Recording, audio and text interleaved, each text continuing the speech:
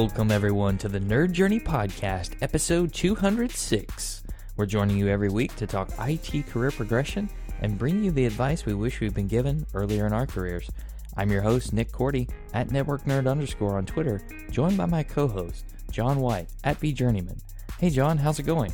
Nick, I am doing great. Just want to remind the audience that we are both pre-sales technical engineers with backgrounds in IT operations. We hope our career discussions will be vendor neutral, relevant across disciplines, and remain timeless. If you're enjoying our content, please drop us a positive review on Apple Podcasts or wherever you happen to be listening. And if you want to get in touch with us, tweet or DM at Nerd Journey. Ultimately, we're just two nerds on a journey. A journey to career enlightenment. So let's take a trip. Just to review the last few episodes, we are doing a series on job searches, resumes, and interviewing. So we started in episode 203 with an episode about writing resumes, keeping them up to date, and some tips for you there. We talked about the job search, how to search for jobs, some interesting tips and tricks in 204. And then in episode 205, we did a review of interviewing. In each one of these three episodes, we gave some past episodes to look back at. And in our interviewing discussion last week, we talked about the goals of an interview, the types of interviews. We got through an initial HR screen and then initial calls with the hiring manager, and we had to stop there. And so I know that everybody is on the edge of their seat waiting for what we're going to say next. The first thing I'll say is hopefully the HR person or the first person you talk to at the company you're interviewing with, a job interview, should tell you what the hiring process looks like. How many rounds do you have to go through? What does this generally look like at your company? And I can tell you that the hiring manager is not always the first touch after the HR screen. Sometimes it's a member of the team. I will say at Google, the hiring manager is basically the last person that you talk to. At Google Cloud, where I work at, you might talk to an HR recruiter and do a screen there, but then the formal process looks like doing a general cognitive ability interview, a role-related knowledge interview, a googliness and or leadership interview, as well as a presentation interview, especially if you're in customer engineering where I am, where you do a formal, what looks like a sales presentation or a process presentation to a group of mock customers. So after all of that, they decide whether or not you can be hired or not. And then after that, you get shopped to a hiring manager. So I am absolutely on board with what Nick said. If the recruiter or the first person that you're talking to doesn't explain what the entire hiring process looks like and the interview process looks like, make sure that you ask that question. It is one of the questions that you should ask if it's not explicitly explained to you. And generally, you should probably get some information funneled to you as to what to expect in each round. Is this going to be a technical interview? Is this going to be a cultural fit type interview? It's very helpful for you to be able to collect your thoughts in that specific area, because you don't want to go into a technical screening and have really thought more about the company and the culture in preparation for that. That would be not good. Absolutely. And competent organizations will provide you with the information about what the interview is going to cover and maybe even how to prepare for it. With that in mind, let's jump into the other types of interviews and the other people that might be interviewing you throughout an interview process.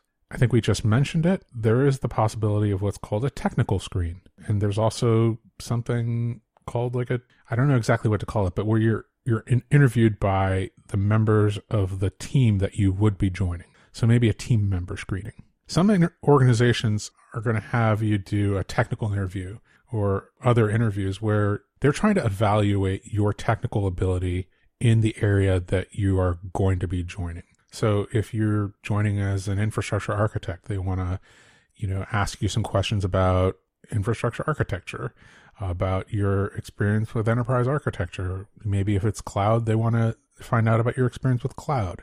If it's about databases, they want to find out about your experience with databases. So they might have some questions that somebody with the requisite experience would be able to answer very cleanly and clearly. It's not a, 100%, like you need to get 100% on everything.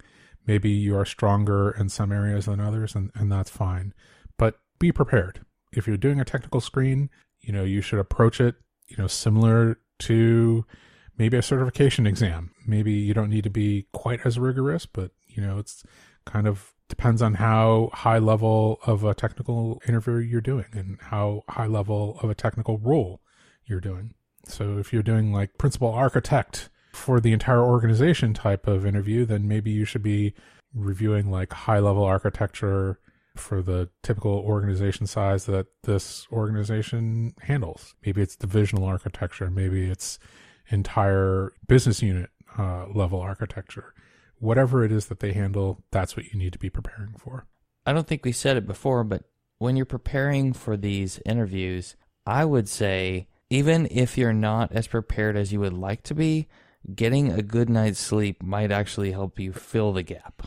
It would be better to be less prepared and have gotten a good night's sleep than to be as prepared as you wanted to and slept 4 hours, because you're probably going to perform better. Yeah, you're always going to perform better with the amount of sleep that you need, right? So you need to know yourself there and say, like, I don't know, maybe you need 10 hours of sleep to operate at your peak performance for this type of intensity of an interview. And in that case, you need to block out 10 hours of sleep for yourself that day, and then, do a reverse timeline for the rest of that day to make sure you fit in those 10 hours and get to sleep. So yeah, a really good point.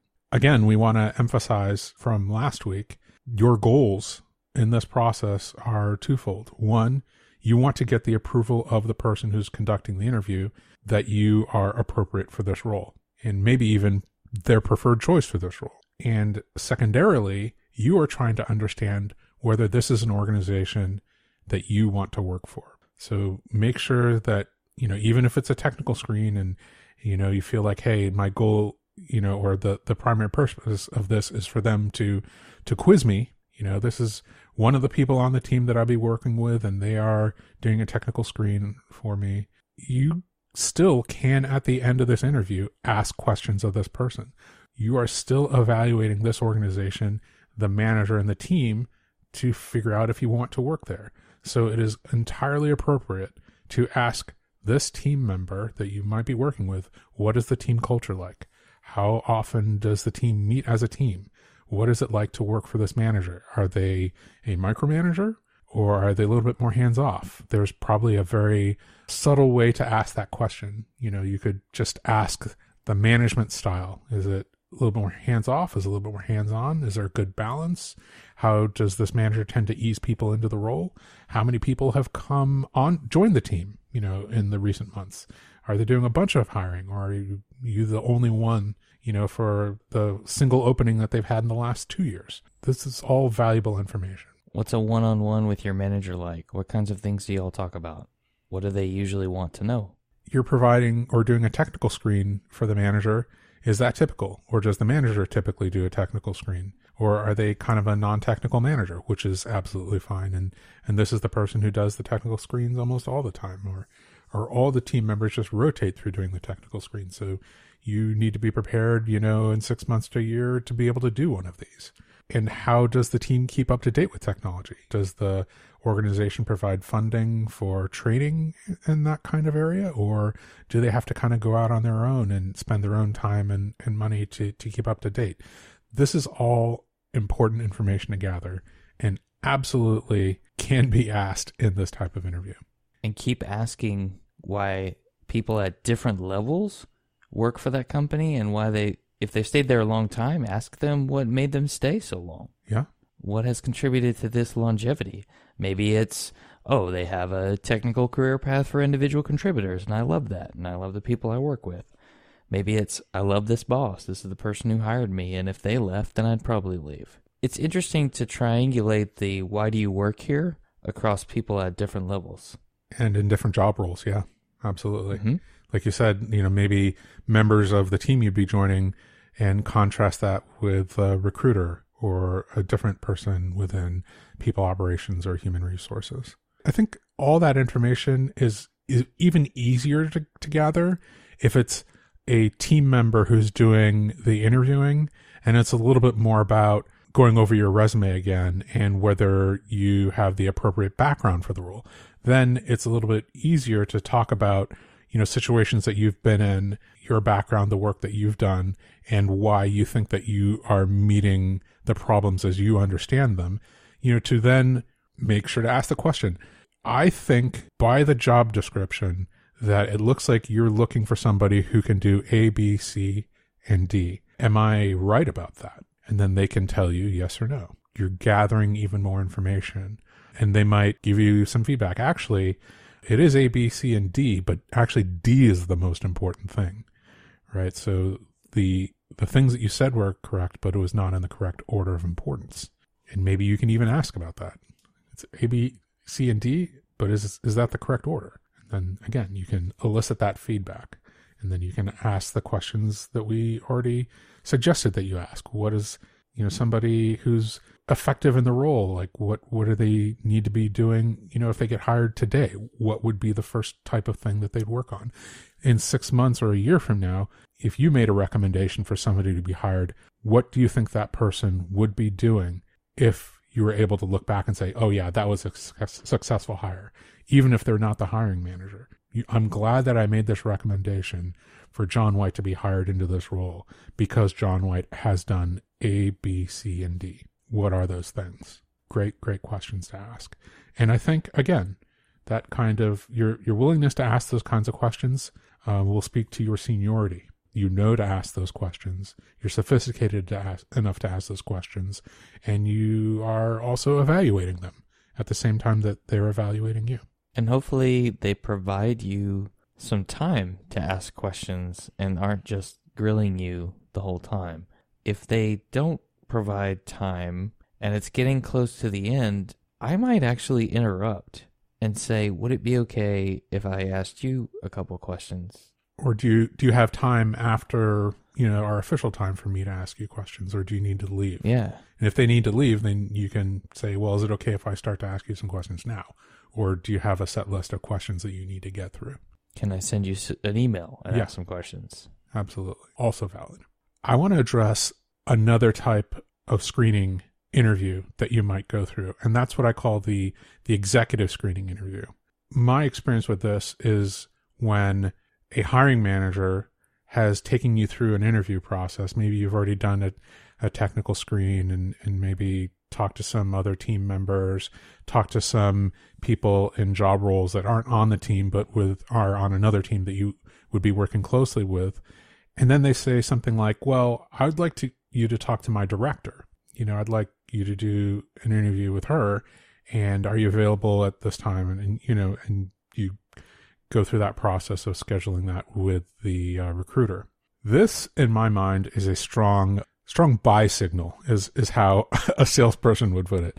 They have evaluated you, and they almost need to do like get a final sign off from someone who is maybe the budget owner for this headcount. Just like one final rubber stamp. So it's a really, really positive sign when you progress from the hiring manager to the person who supervises the hiring manager. Is that something that's ever happened to you, Nick? I remember having to meet with a director level person that was a peer of my boss in the interview process coming to VMware.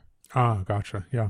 There's something that I want to make a distinction about there. Sometimes I think the situation that you're talking about, especially in sales organizations and in sales engineering, is sales engineering works in parallel with sales.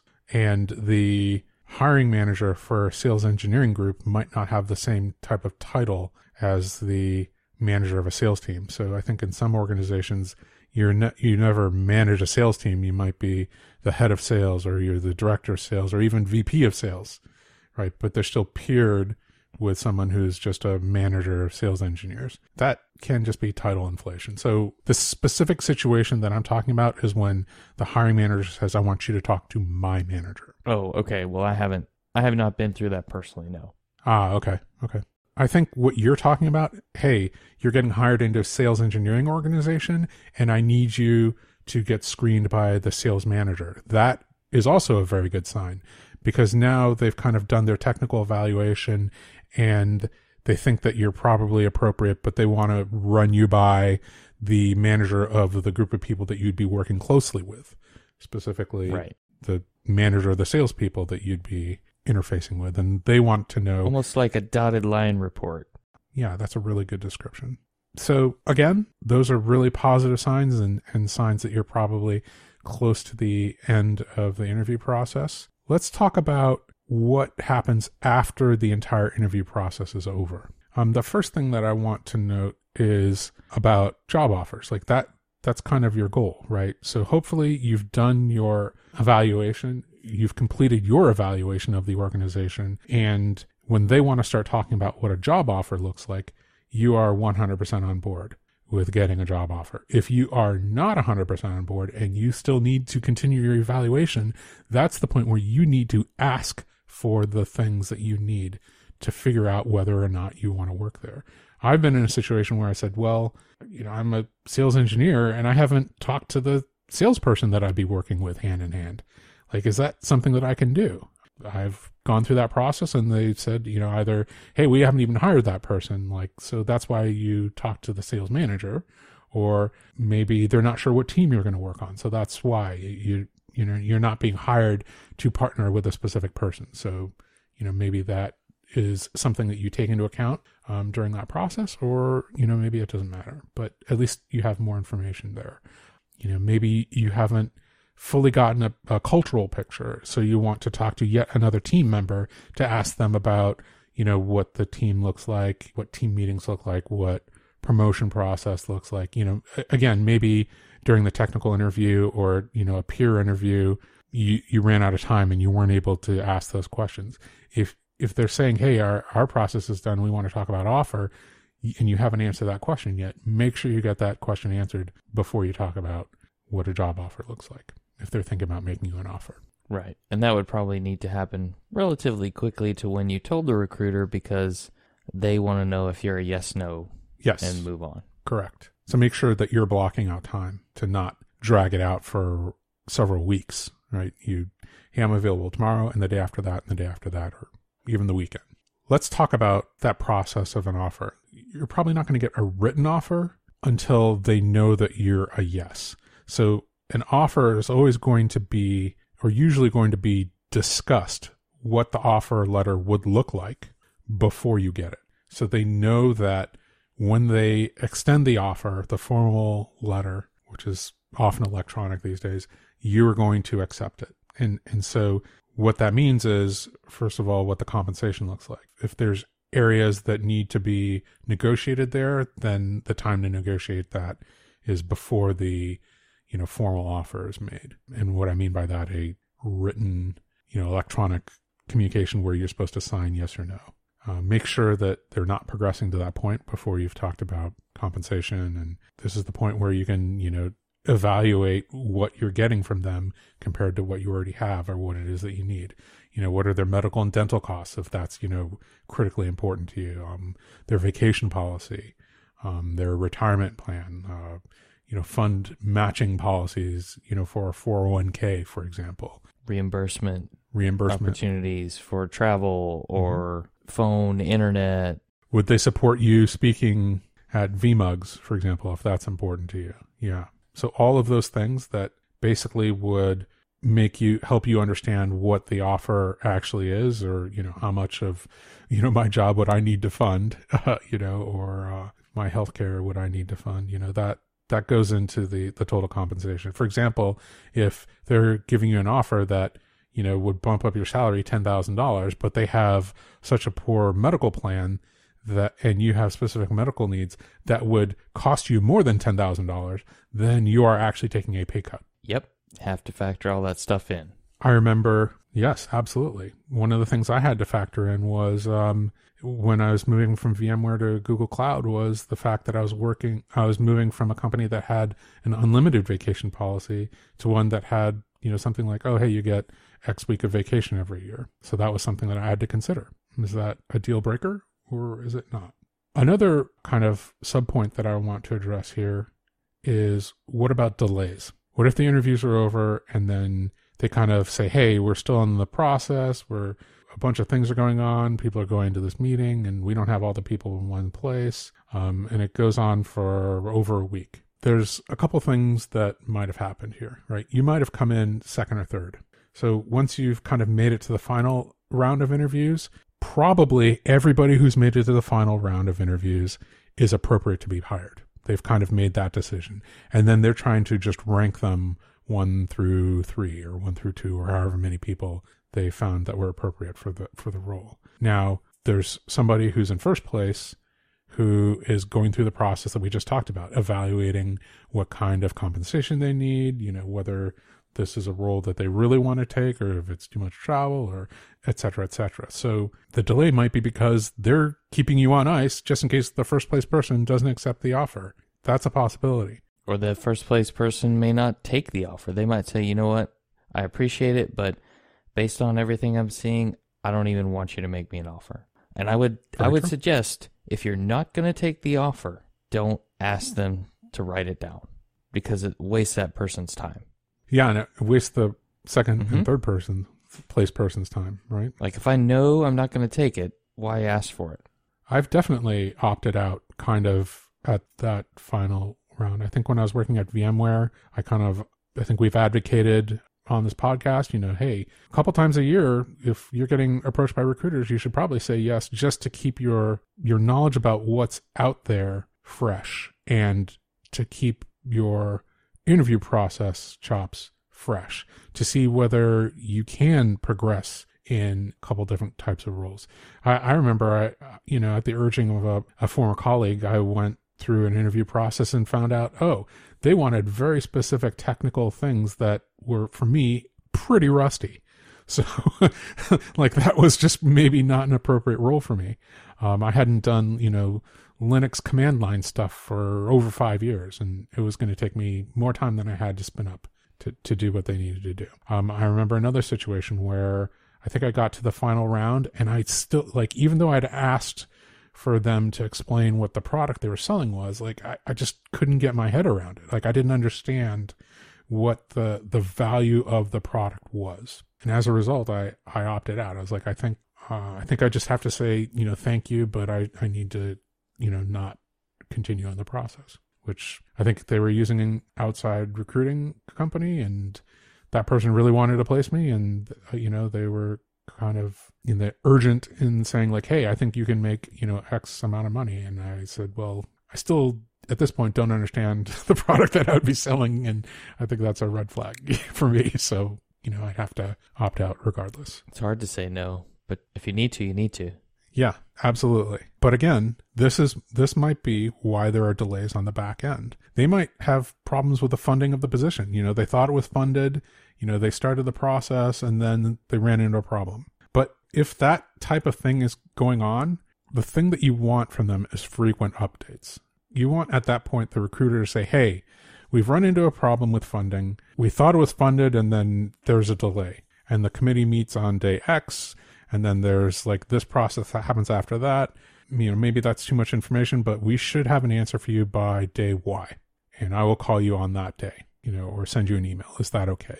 And that should be okay. They're being very transparent about that process. If they just go silent on you, well, that's indicative of how this company operates. So, you can say, hey, what's going on? You might do that, after a day, and then again after 2 days, and then maybe again after 3 days. And at that point, in my mind, I'm saying they don't have the courtesy to answer my emails. And that's how they treat people who are potential employees. And that's probably how they treat employees as well. And I might leave a review on that process in Glassdoor. It's just probably a cultural thing. I don't really have any other way to judge the organization except how they're treating me. And how they're treating me in that situation is they just sometimes go silent and don't answer emails, for people that they're talking about doing business with. I don't know that that's a really good thing. Let me explicitly say, I think that's a bad thing. If that's how they're going to treat you. And it's super discouraging for the person experiencing it. If you're getting you get no response after reaching out multiple times, because even if it's oh no, you weren't even qualified, sorry, thanks for trying, or even if, sorry, it's a no, that would be something. That would stop the mind from wondering. No response is just wicked on the anxiety that you have about this whole thing. Right. It makes it challenging. I think it's important to answer the question for them at that point. The answer is no. They haven't answered after, 1 + 2 + 3 days. If that person's on vacation, then they should have somebody who's receiving their email, about hires in flight. Like, that is a very standard thing to do. Hey, I'm going to be out on vacation. So-and-so is going to take over the process for, the next 4 days. Great. So now I'm going to email so-and-so. Not there's just happens to be no response because this person happens to be on vacation. I don't know, why that would be appropriate in any situation. With that in mind, go on Glassdoor and say, hey, I went through the process, invested X hours, doing research and doing interviews, and then they just ghosted me. This is the name of the recruiter. If you are in that situation with this recruiter or this type of position, you need to know, right, that this might happen. And be careful, how much time and effort you invest with this organization. And maybe you should do that investigation, as part of your qualification into this organization as well. Sure. And I don't think we spoke to it, but if you know people that work at the organization, as you're going through this process or before, maybe once you have an initial screening call, if you can reach out to those folks. I think we did talk about it in one of the previous job search. Mm-hmm. But even during the interview process, if you have a touch point with somebody who works there that is comfortable talking to you, I don't think there's anything wrong with that. They might be able to give you some guidance on the organization as a whole. They can tell you about things that are happening. Like, for example, oh, hey, that person might have worked for an HR recruiting firm that we just fired. I heard about that going on. So that might be why you are not hearing back from anybody, because, a whole bunch of in-flight interview processes got disrupted because of a, fairly traumatic termination of a recruiting contract that we had, and that's just information that you might not have access to except if you have an internal contact who can give you that information. Right. But it's also, I think, not worth spinning up a bunch of potential scenarios about why this might be happening. If you can reach out to somebody and say, hey, I haven't heard back in 10 days, after I went through all this interview process, do you have any idea on why that might happen? And they can't give you an answer, don't make them accountable for that, right? They're not the recruiter, right? But it's a touch point, right? They can say, oh, there's a big HR upheaval, or there's, this happened or this happened. Okay, great. Now you have context and you can form an opinion about the organization based on that context. Right. Approach it from the idea of, what am I missing here? Right. Instead of, why did they ghost me? I can't believe it. Right. I'm awesome and they should know it. That might be true, and it's also something that you can't let affect your mood more than you are able to, right? Because if you go through the entire process, or even if it's just part of a process and you get ghosted, that's not cool. And we're trying to tell you that that's not cool. And we're trying to tell you, hey, let's, as a community, come together and, make public reviews about organizations that treat candidates that way. I think that's important for other candidates to know. But ultimately, there's no one job that is the most awesome job that you could ever have. There's no one magical job. There's just possible jobs. If it's not this one, it could be another one. It could be a one after that. It could be one after that. There's an entire universe of jobs that are out there. And that's why, going back to, what we talked about before, you need to be dreaming in bands. There's not one company. There's not one manager. There's not one position. There's a spectrum of companies. 19. Yeah. Spectrum of managers, spectrum of job roles that you could have. And I think even if you say no, your success criteria, hopefully, is something you did better than the last time you went through this process. You want to win. Everybody wants to win, right? If you're really in it and you're really excited about this job. But hopefully, if you don't, you can at least look at it from the perspective of, what did I do better than last time? Is there some feedback that somebody I spoke to in the process might be able to give me or gave me along the way that would help me. Or maybe I just chronicled my experience and reflected upon it and said, oh, you know what? I was able to tell this story about implementing this technology a lot better this time than I did the last time. And that is a bright spot, even though I didn't hit the mark. I'm focusing on the process over the outcomes, even though I really want the outcome. Really want that, and it's super hard not to be bummed about it. I think anybody would, and can't blame you. But hopefully you can become better by having this experience. Even if it's not a great one, and it's not the right fit, not the right company, you still got some at-bats. Yeah. And took some swings.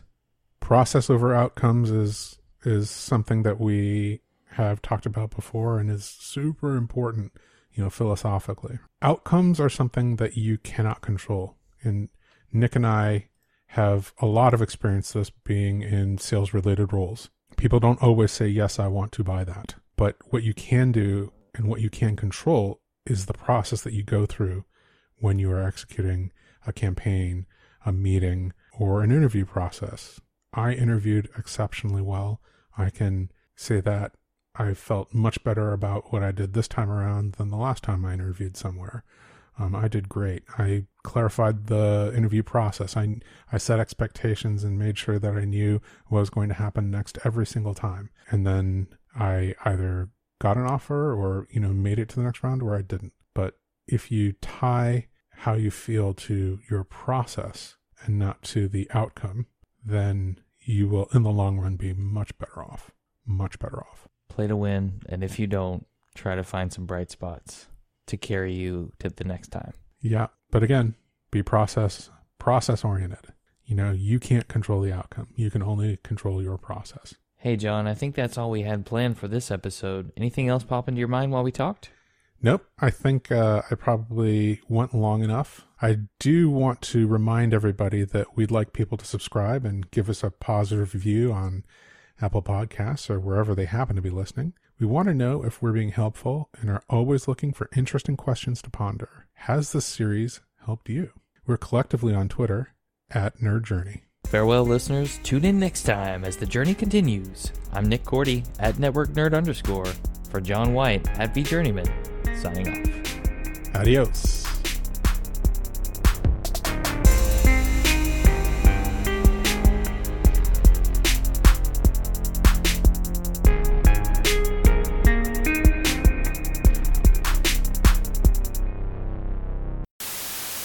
We mentioned in episode 200 that we often have some great conversations off the air.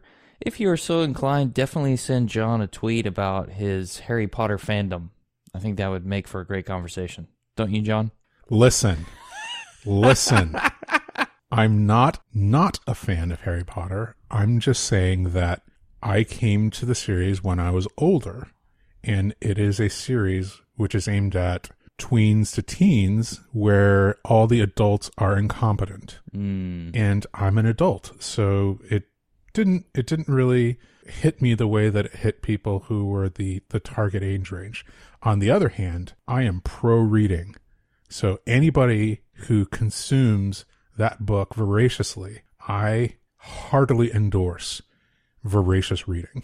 So more power to the Harry Potter fans. I think we leave it up to the fans. You decide. John White, next politician, next president? I don't know. Sounded like a pretty political answer. All right, we'll get away from that.